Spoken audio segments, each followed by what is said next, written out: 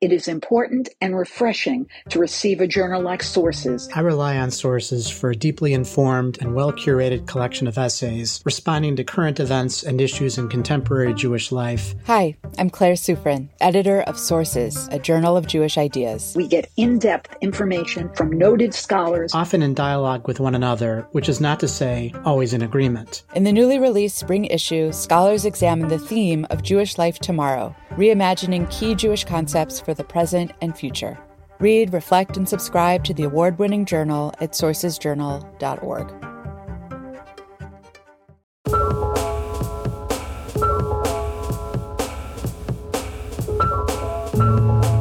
Hi, everyone. Welcome to Identity Crisis, a show about news and ideas from the Shalom Hartman Institute. I'm Yehuda Kurtzer, and we're recording on Thursday, February 9th, 2023. So over the 100-plus episodes of Identity Crisis that we've done since we launched this podcast back in the spring of 2020, we've done quite a few on what maybe we'll call bad Jewish behaviors.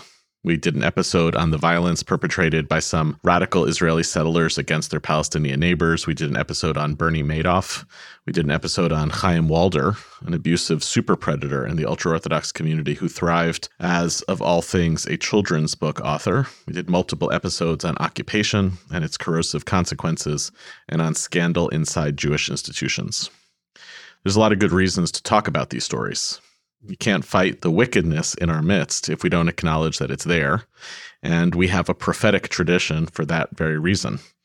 To be morally serious and intellectually honest right now in Jewish history is to see that Jews are just like everyone else. And even as we claim that we seek to be exceptional, there's no guarantees that Jews actually will be exceptional. I think that most of all, I want our Jewish conversation to sometimes exhibit qualities of a mirror that we hold up to ourselves, and then for us to move past just seeing our collective flaws and enabling us to take responsibility to repair them. The goal of talking about Jews doing bad things is not that we reinforce the good Jew, bad Jew divide that Emily Tamkin warned us against back in October, but rather that we be honest and accountable about what Jewishness does convey and really about what it should. There are plenty of Jews out there who would prefer the alternative, who insist that to lead in the Jewish public is to hold up to others the best version of ourselves. In the Israel space, this is known as Hasbara, a word that loosely means propaganda, but the Hasbara industry is not alone on this. For the better part of the 20th century, a lot of Jewish conversation in America took place under the specter of a kind of self-imposed gag rule for Jewish leaders that we, quote, don't air our dirty laundry in public. Sometimes for some Jews, this was motivated by shame, by embarrassment. Like, can you believe that one of us did this or that? So let's never speak of it.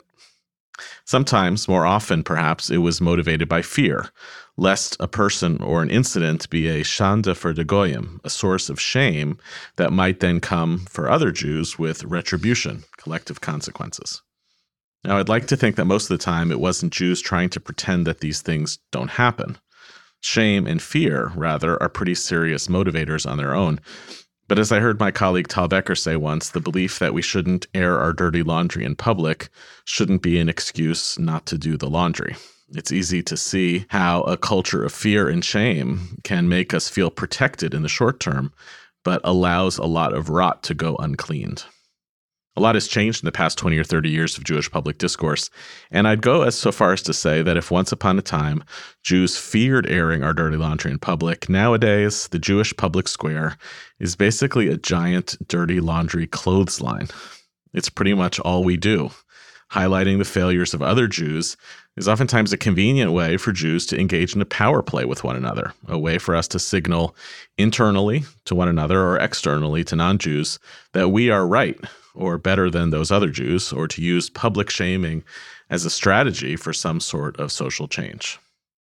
Today's episode is inspired by an email from today's guest. A few months ago, there were a series of stories in the New York Times about the failures of the ultra-Orthodox education system in New York, including the alleged misuse of public funds and the ensuing lack of accountability. It was precisely the kind of moment that tends to inspire two totally separate conversations, one about the issue itself and the other about the story, about what it means for Jewish dirty laundry to be aired in public. Jonathan Greenblatt of the ADL was quoted as saying that, quote, given that hate crimes and hate incidents against Jews, particularly Orthodox Jews who are more visibly identifiable, have risen greatly over the past few years, such stereotyping can add fuel to the fire, and we ask that the New York Times take this into account in their investigative reporting and that the readers of these articles refrain from generalizing about these communities. Lonnie Santo, the extraordinary CEO of a remarkable organization called Footsteps, reached out and proposed today's topic. Is it ever a good time to talk about the failures of our community? Do we have to subordinate our failures to a climate of anti-Semitism out of fear of how people are going to see Jews? And to paraphrase an older Jew from a long time ago, well, if we're not going to talk about this now, then when? I'll introduce Lonnie more formally as we go, as well as about her organization, an organization that she has grown enormously during her tenure. But I want to talk about the organization and its work. But let's start with this issue, Lonnie. You said in your email that this is a conversation that's already happening on Twitter. I suspect it's happening among many of the Orthodox Jews and ex-Orthodox Jews that you serve in your organization. I want you to bring us into that conversation as you see it playing out, this question of, can we talk about corruption, rot in sectors of the Jewish community? And if we can't talk about it, is there going to be some time or some framework where it's going to be possible to do so? Thanks, Yehuda, and thanks for having me today. On the question of can we talk about it and should we talk about it, I would imagine that you would understand where we're coming from. And ultimately, I think that this is a question of values. Right? From my perspective and from our perspective, standing up for the rights of individuals to lead self-determined lives with access to build lives in which they could thrive, and they're supported by an inclusive community that doesn't shame them. These are Jewish values.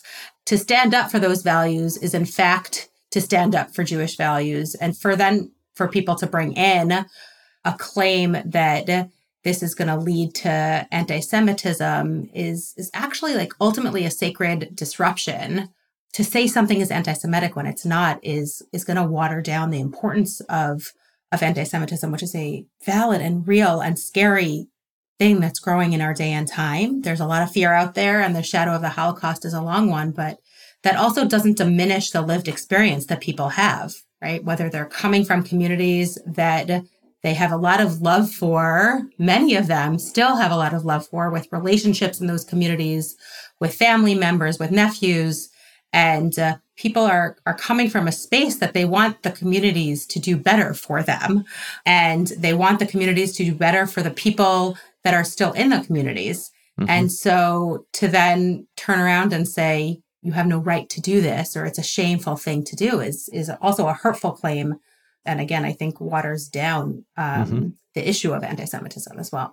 So let's talk a little bit about the organization itself. I'm just reading the description that's on your website. Footsteps is the only organization in the United States providing comprehensive services to people who have chosen to leave their ultra-Orthodox communities and begin new lives. You offer a range of services: social and emotional support, educational career guidance, workshops, social activities. And thanks to your work, again, on your website, formerly ultra-Orthodox Jews have safe, supportive, and flourishing community to turn to as they work on defining their own identities, building new connections, and leading productive lives on their own terms. I think since you've been there, you've grown the team from 4 to, I want to say, 28. Maybe that's the right number. Close enough. It's always hard to know, right? How many people are on staff at this moment in time? Yeah. We're around 30 right now. Yeah. But I would say what it suggests is that you are both an organization supporting people, a social services organization, but you're also increasingly representing a segment of the population that on one hand has left certain communities, on the other hand is very animated about the successes and failures of those communities. So I want to probe that a little bit, because it kind of where you started was from a place of like, most of the time when people are kind of cheering on the New York Times finally doing this investigative work, they're doing so out of a sense of love for the well-being of the people who are in those communities.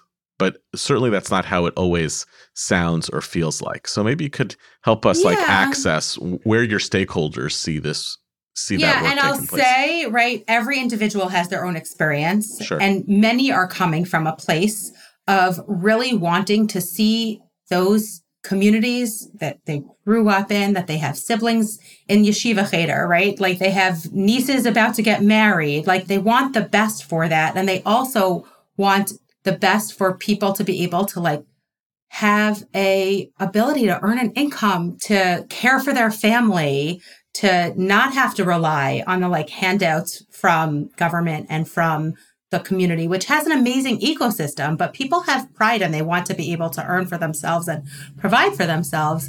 And so, yeah, I do really think that for those who are leaving ultra-Orthodoxy, there is a unique space where they can help the broader public really understand where they came from with love and with respect. And then also, yes, call them out in moments when there has not been the love and respect directed at them, right? Like if someone has their parents testifying against them in court and saying that they're not fit to be a parent, right? That's a grandparent testifying against an adult child saying, my daughter or my son should not have access to their children because they're crazy, quote unquote, right? They're unstable, quote unquote. And that craziness, I'm using air quotes here, or instability is actually someone who's searching to live an authentic life, and to have parents and a community turn on you, it's hard to hold that love. And I'm saying, so that's why I'm saying like, it's not always that each person who's leaving is there's a lot of pain that people are holding as well. But I think in all of this, we have to be living in the multiplicity. There's a both and here, and there's a way that we can be holding the Haredi community accountable to the things that a Jewish community should be, right? Living with integrity, educating our children so that they know how to navigate the world, whatever world they land up in, and being honest brokers of just the directions that we go in life, right? So there is a desire to hold accountability there. And I think that it ultimately does come from this place of wanting the community they come from to do better for those who choose to stay and those who might choose to leave. So that makes sense to me. I want to go deeper on it, but it makes sense to me when the question is like, how are ex-ultra-Orthodox Jews going to process when finally some daylight is shed on environments or places where they think there are real problems? I understand how somebody might feel profoundly validated. Yeah. Not only, wow, somebody else noticed this, but even if it's motivated by, at the end of the day, I just want the kids in the community that I came from to get a better math education. It's not that I want them to be shamed. I just want them to learn math, to be given opportunity. That I totally get. The piece that makes this more complicated is for the vast majority of us American Jews who are not in those communities, for whom the depiction of these narratives at best corroborates deeply held stereotypes that Jews already have about ultra-Orthodox Jews, and at worst foments or builds a narrative that is genuinely terrible. If I can give you an example, right? Yeah. So remember a number of years ago, I read this horrific and haunting article about the rates of childhood sex abuse in Satmar. Yeah. Like an absurd number. Yeah. I was like really upset about it for a while. And then the more I learned about the rates of childhood sex abuse in general, I started to say like, well, is this really anomalous, or is there something about the insularity, the studyability? Like I can name that as the problem, which helps me avoid that like Satmar has a version of an epidemic that takes place in a lot of places. And it becomes easy to say Satmar is corrupt, and then I have to investigate what's happening over here. And I would guess that that's actually it's like a not uncommon thing that non-Orthodox Jews do. And they're like, gasp, look at the Haredi educational systems, as opposed to gasp, look at the public school systems down the block from where I might live on the Upper East Side that are perhaps equally bad, but those are Jews, and therefore I'm supposed to be prompted with like a different type of reaction. There's a lot going on here. Yeah, you just brought up a lot of different threads, and there's one that is about, right, our universes of obligation and where they fall, especially in this day and age, and asking like, where should our activism lie? And if we don't hold those in our community accountable, who else will?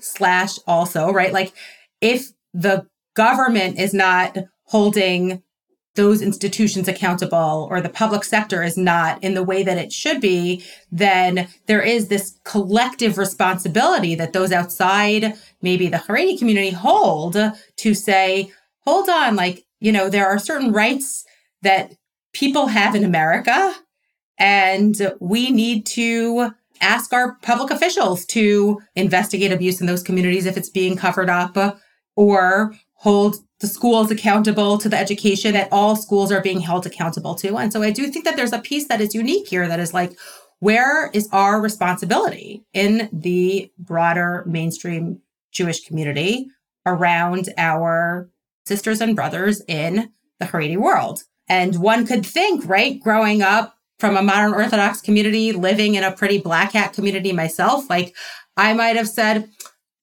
like, what is my responsibility to Hasidim? Like, they're going to live their lives. And yes, but if that is our general take, then where is that mirror that you hold up? Because it's not happening in the communities itself. The pressure will not come from within the community. And there has been much progress on a lot of fronts, right? Including domestic violence, including sexual misconduct.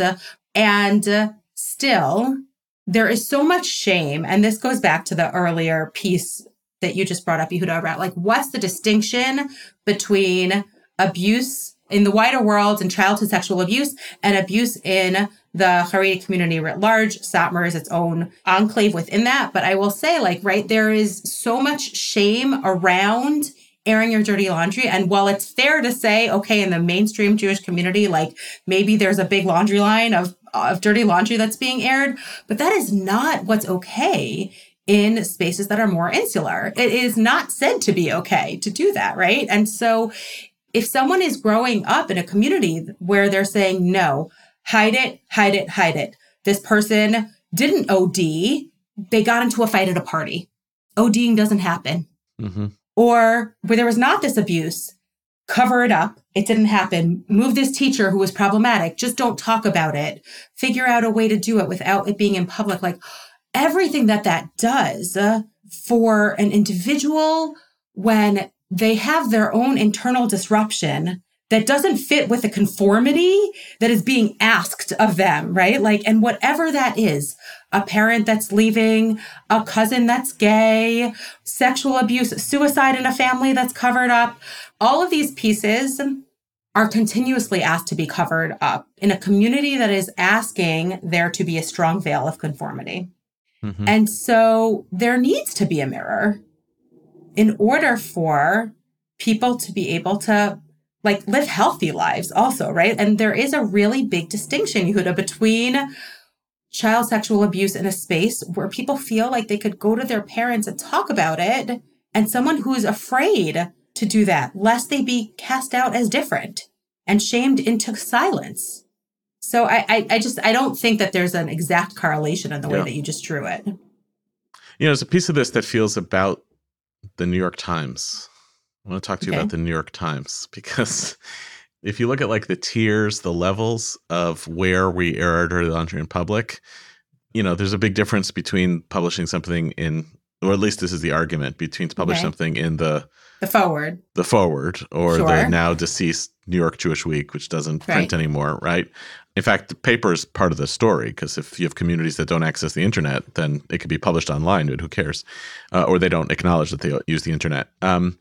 The New York Times has had for a long time a particular triggering quality to it, because it is the paper of record. It is the public square. And ironically, it actually sometimes like works backwards, because once people have decided that the New York Times is, I don't know, anti-Israel, or the New York Times has an anti-Semitic agenda, then I wonder whether, like, on one hand, it's like a major escalation to get something into the Times. On the other hand, it allows a lot of community leaders to say, well, of course the New York Times is highlighting what they think are the problems in our community. It's because they're trying to make us look bad. I'm curious, so I guess there's two different questions. Like, do you think that there should be like a normative difference between where we push on particular stories? And I guess the second question is, does the fact that like the New York Times takes on a reputation of a certain way sometimes backfire against trying to create daylight or sunlight rather? Yeah, I'll see if I could tackle those. I think the first question of, is the New York Times the right place to be doing this? The question is, what's the this? Okay. Yeah. The this in the fall, and this was on the Times agenda since 2019, and COVID interrupted the start of an investigation. But there are state laws that are not being followed. And the advocates around yeshiva reform, and it's important to name Yafet in this conversation, right? Like, have been trying to do work to get Albany to hold the schools accountable with not much progress on the investigation process. Okay. And then the Times runs a series of investigations, and now they're turning around. And in early January, the state said, oh, okay, now by June, you have a deadline and you have to finish this investigation, right? And so an investigation that's been dragging on for years is now getting the attention that it rightly deserves and that people were trying to do without engaging, the New York Times in it. But if there's a certain issue of public accountability that our city and state officials are not paying attention to, I actually do think the Times is the exact right place for it. As you said, it's the public record. This doesn't exactly relate to your second question, Yehuda, but there is this piece that is very surprising to me in this whole conversation of like the Times is fueling anti-Semitism. I want to just name like where media consumption happens for the folks that are the deep perpetrators of really scary anti-Semitism. It is not the Times. They are not reading the Times. This is a different media consumption universe that is on 4chan and dark holes of the internet that is creating really problematic discourse that is followed by actions. People that are reading the Times are not this. It's just like a totally different universe of media consumption.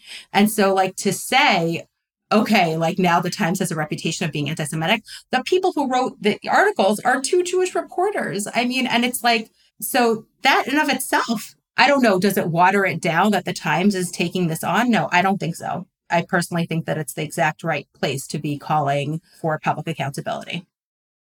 I'm curious whether you've seen movement in sectors of the Hasidic communities that are being covered here.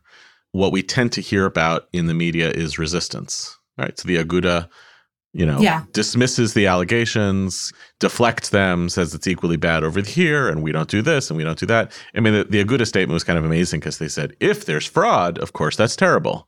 But, that's not really what we're talking about. But like, in order to generate real social change, you'd have to have like a whole bunch of receptors insiders in the community. Right. Yes, certainly. And I will say, right, like the most activists, and I know this is true of Yafet, like started to try to do the work within the community. And then the questions of how to do that became a challenge, namely because people who wanted a better education for their kids in the community, and there are many, didn't feel that they could speak publicly about it because they were afraid that they would be turned on, lose their kids, right? And so this is also the piece about like, why do you only see largely people who are leaving being the spokespeople here? Well, they have the lived experience and they're no longer afraid of the retaliation unless they're in a custody proceeding, then they are. So in general, they're speaking for their friends that are back in the community that are living lives that are trying to make it work. And I would say there are many, and like in the meta, if you step back and say, has there been movement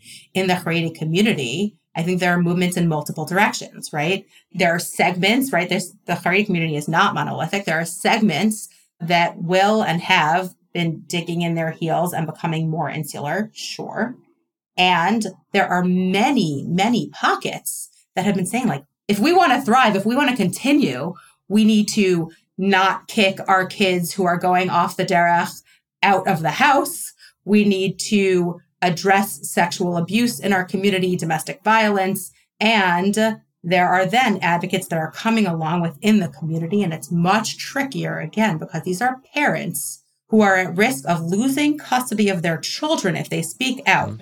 But there are many, many parents in the community who want to speak out and who I know will talk off the record, especially with our partners over at Yafet, about the changes they want to see, but they can't go on the record there. Yeah. And so then it's like only people who've left can speak for this.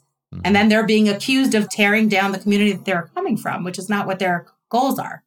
It sounds, I would suspect that this is an accusation that gets leveled against Footsteps all the time, right? As an organization that's supporting people on the outside, I would imagine, I think I've seen it in various places, the allegation that you're not merely supporting people on the outside, that you are essentially evangelizing people out. Now, I know that that's not what you do, but when you wrote to us, one of the things you said is you think that Footsteps actually could be a really interesting bridge builder between the conversation outside the Haredi community, about the Haredi community, and inside. So maybe you could talk a little bit about negotiating that, even as by virtue of just helping people once they've left, there are going to be people who are going to claim that you're not a bridge builder, you are an underminer. Yeah, and there will always be those claims. And that's not something that we're really going to be able to shift. I think what's most important is that we live from a space of and act from a space of our values. We come from a space of respect for individual choice and individual freedom. And so that means that for those who are choosing to lead a life in the Haredi world, we want to be helpful in creating conditions that further people's agency and thriving wherever they're living. Our focus, because we need to choose a focus, is on people who are choosing to leave. And we believe there is a multiplier effect where in reaction to that, the Haredi community needs to then, and at pockets of the communities, right, they need to look inwards and say, like, what do we need to do better by our folks who maybe don't fit into the boxes that we're ascribing and we hope for them? How do we do this better? One of the things in our long-term goals that we have yet to take on, but really do see the importance of pursuing down the line, is a question of what about all of these kids who are deemed at risk, quote unquote, who are bouncing around the yeshiva system, 14 to 17, not fitting in. And I know that there are really interesting people working on these issues in the Haredi community. And what would it look like to, behind the scenes, partner with these folks and say, you know what, like, we all want the best for people who are feeling like they're not going to fit in, right? Once they come to us, they're adults now, right? It's over 18. What does it look like to have internal alliances? And we don't have to talk about it. We don't have to talk about it publicly. How do we have those conversations? Like, no one wants their kids on the street and no one wants them jumping off buildings. Mm-hmm. I believe it to be true. Yeah. And so if we could come to a place of we want what's best for the individuals and have behind the scenes conversations, that's a really important bridge building space.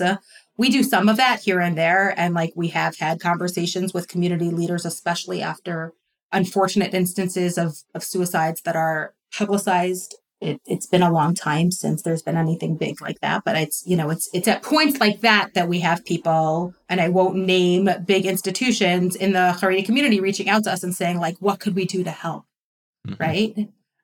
And the answer is, like, let people live lives of their choosing and don't stand in their way, and support them if it's not working for them. If this life is not working for them, maybe don't shame people when they're different, and try to enable healthy behavior. And that doesn't mean looking the other way when you know your kid is self-medicating and they're 17 and you're like, all right, well, just come home and stay for Shabbos dinner and we won't ask where you're going. That's not necessarily support. It's tricky. Yeah, I mean, what you're articulating is actually a very profound way of getting at the whole dirty laundry question with what is, I think, a deceptively simple take on Jewish peoplehood. What you've effectively said is our job is to care for those people who leave, who need support, and to try to create better conditions on the inside for people who stay. 100%. And that's an I know that might be like simple to you. No, I mean, this was like a break. Yeah, it's a really big idea because imagine mapping that on any time when Jews have relationships with other members of the Jewish people who are sometimes going to make choices similar to our own and sometimes going to make really different ones, where instead of thinking like there's some zero-sum game of how do I get people onto my team, right, and then like the ones who've agreed with me, in which case I'm not really loving Jews, I'm loving my own way of being Jewish. It's a way of saying, yeah, I want more people like me, or I want to help people pursue their own destiny, right, through my values that I care about, but I'm also willing to invest resources and capital to allow people to live totally different lives, so long as it's also rooted in their capacity to self-determine, to self-actualize, etc. It's a big idea, Lonnie. It was not a simple piece to come up with, in all honesty. And we struggled with it for a lot of years and had, I think, some breakthrough in thinking about this as we stepped back and thought about our future last year. Yeah. We kind of dipped our toes into this at Hartman over the last few months with this limited series that we released that was written by Nomi Seidman, a fellow here at Hartman, called Heretic in the House, which was really about the fascination that a lot of people seem to have with XOs, formerly ultra-Orthodox Jews. And one of the pieces that seems very similar to the way that you're talking is that the Hollywood version of the story is one of dramatic departure and oftentimes like a redemptive arc. And of course, that's Hollywood. Human relationships are so much different. Yeah. And oftentimes it's about leaving the house and never really leaving.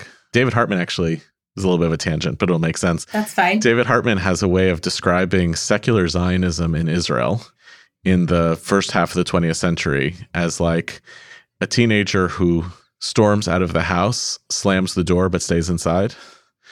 Meaning there was like a great rebellion against what Jewishness meant, but it took place within the house of the Jewish people and within the story of the Jewish people. And I think about that a lot in analogizing to some of the stuff that we're talking about, because some of it is about recognizing that it's not always a full exit.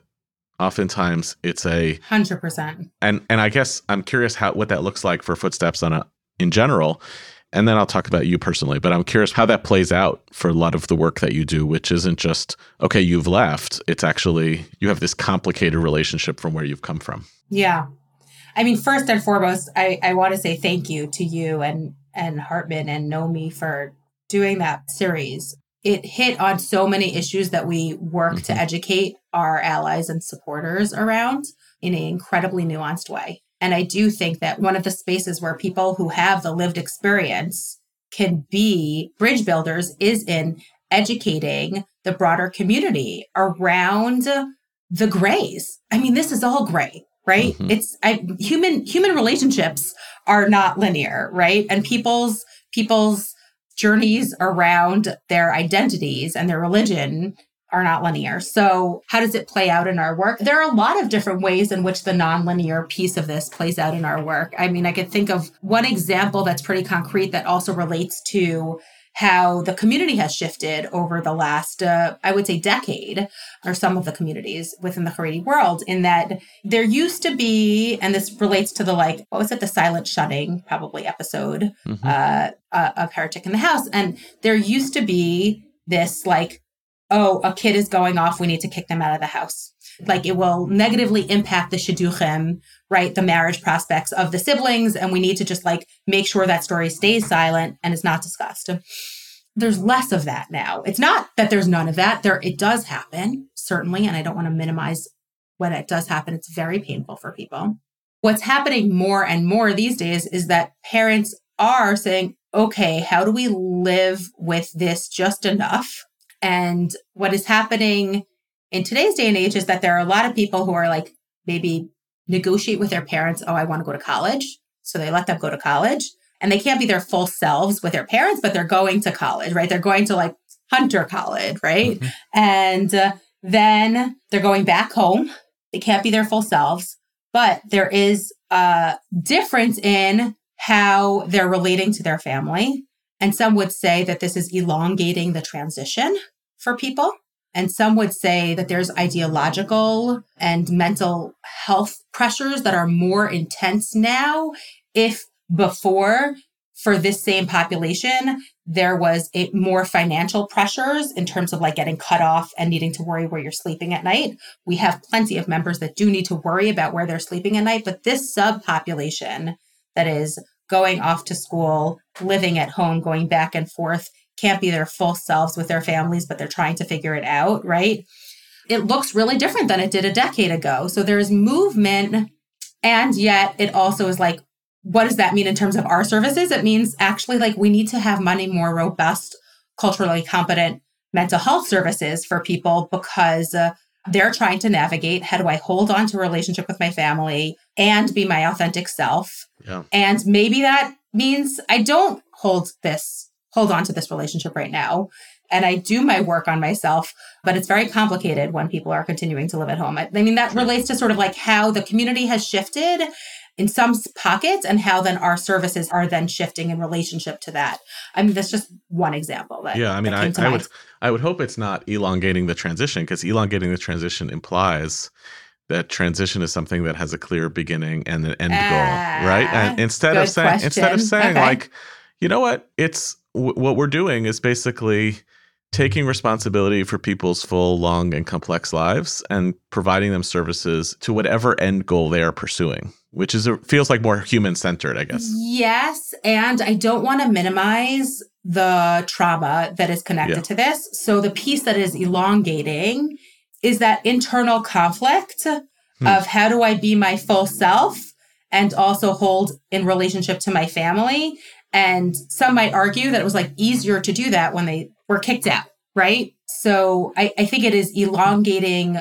What might used to be an acute time period is now longer in terms of like sort of a deeply vulnerable space that people may be in, if that makes sense. Yeah.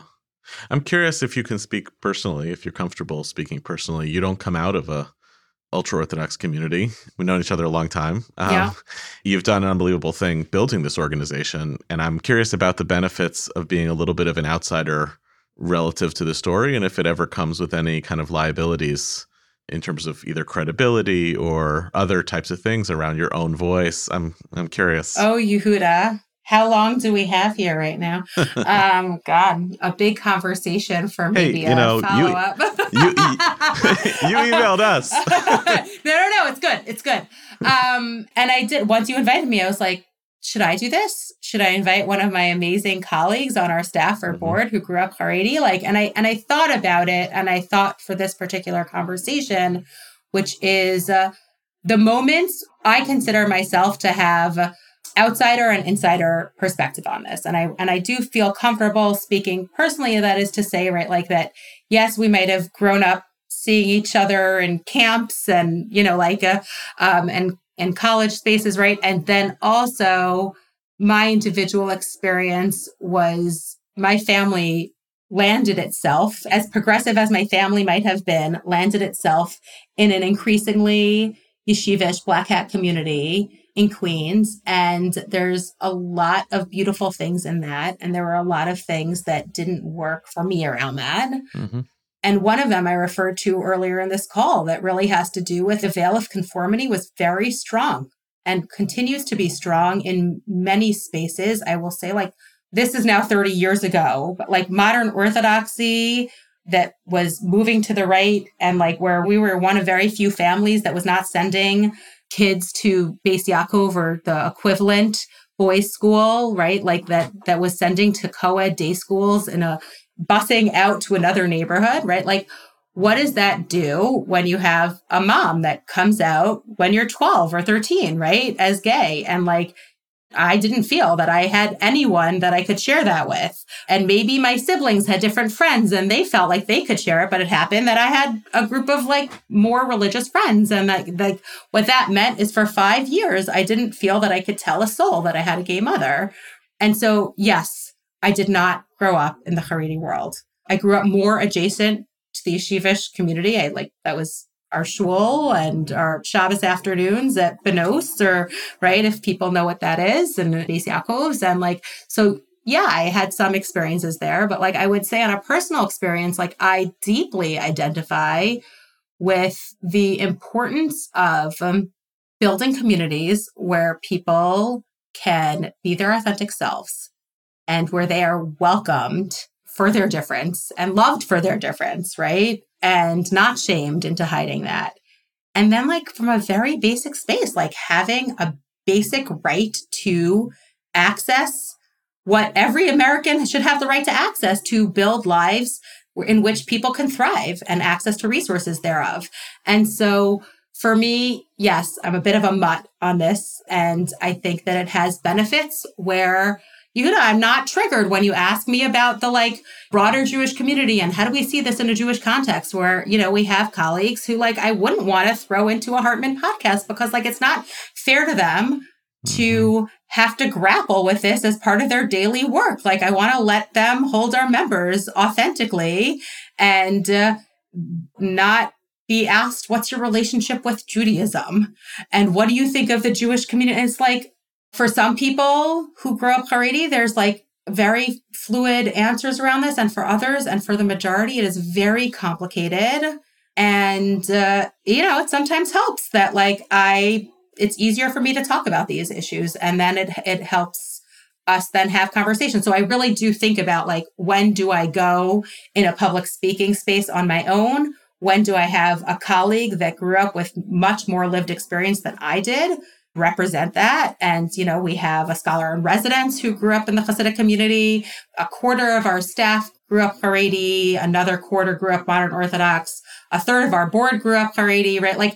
We certainly weave this in, and we really also value the multiplicity of voices, and also being able to not have to put our colleagues who might get triggered by a conversation in the middle of it. So that's the short answer on your very big topic. I'm very grateful because there's a space for talking about difficult issues in public. And then there actually is a piece of public leadership which involves talking about how to talk about difficult issues in public. And I feel like it's, you know what I mean? I feel like that's a piece of my work. Yeah. And I think the way that you've characterized the unique role that you have relative to your board members and staff and stakeholders is that you might be the right person to help not only talk about these issues at a certain level, but to mediate. And mediating and bridge building have just run through this whole episode. So anyway, thank you, Lonnie, for emailing us, for reaching out, and thanks for being on our show. Thanks to all of you for listening. Identity Crisis is produced by David Zvi-Kalman and edited by Gareth Hobbs at Silver Sound NYC. Our production manager is M. Lewis Gordon.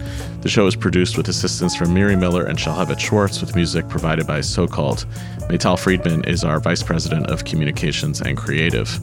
Transcripts of our show are now available on our website, typically a week after an episode airs. To find them and to learn more about the Shalom Hartman Institute, you can visit us online at shalomhartman.org. We are, in fact, always looking for ideas for what we should cover in future episodes. If you have a topic you want to hear about, if you have comments on this one, or if you have a question you'd like us to answer on air, you can write to us at identitycrisis@shalomhartman.org.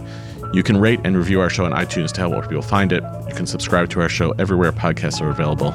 We'll see you next week, and thanks for listening.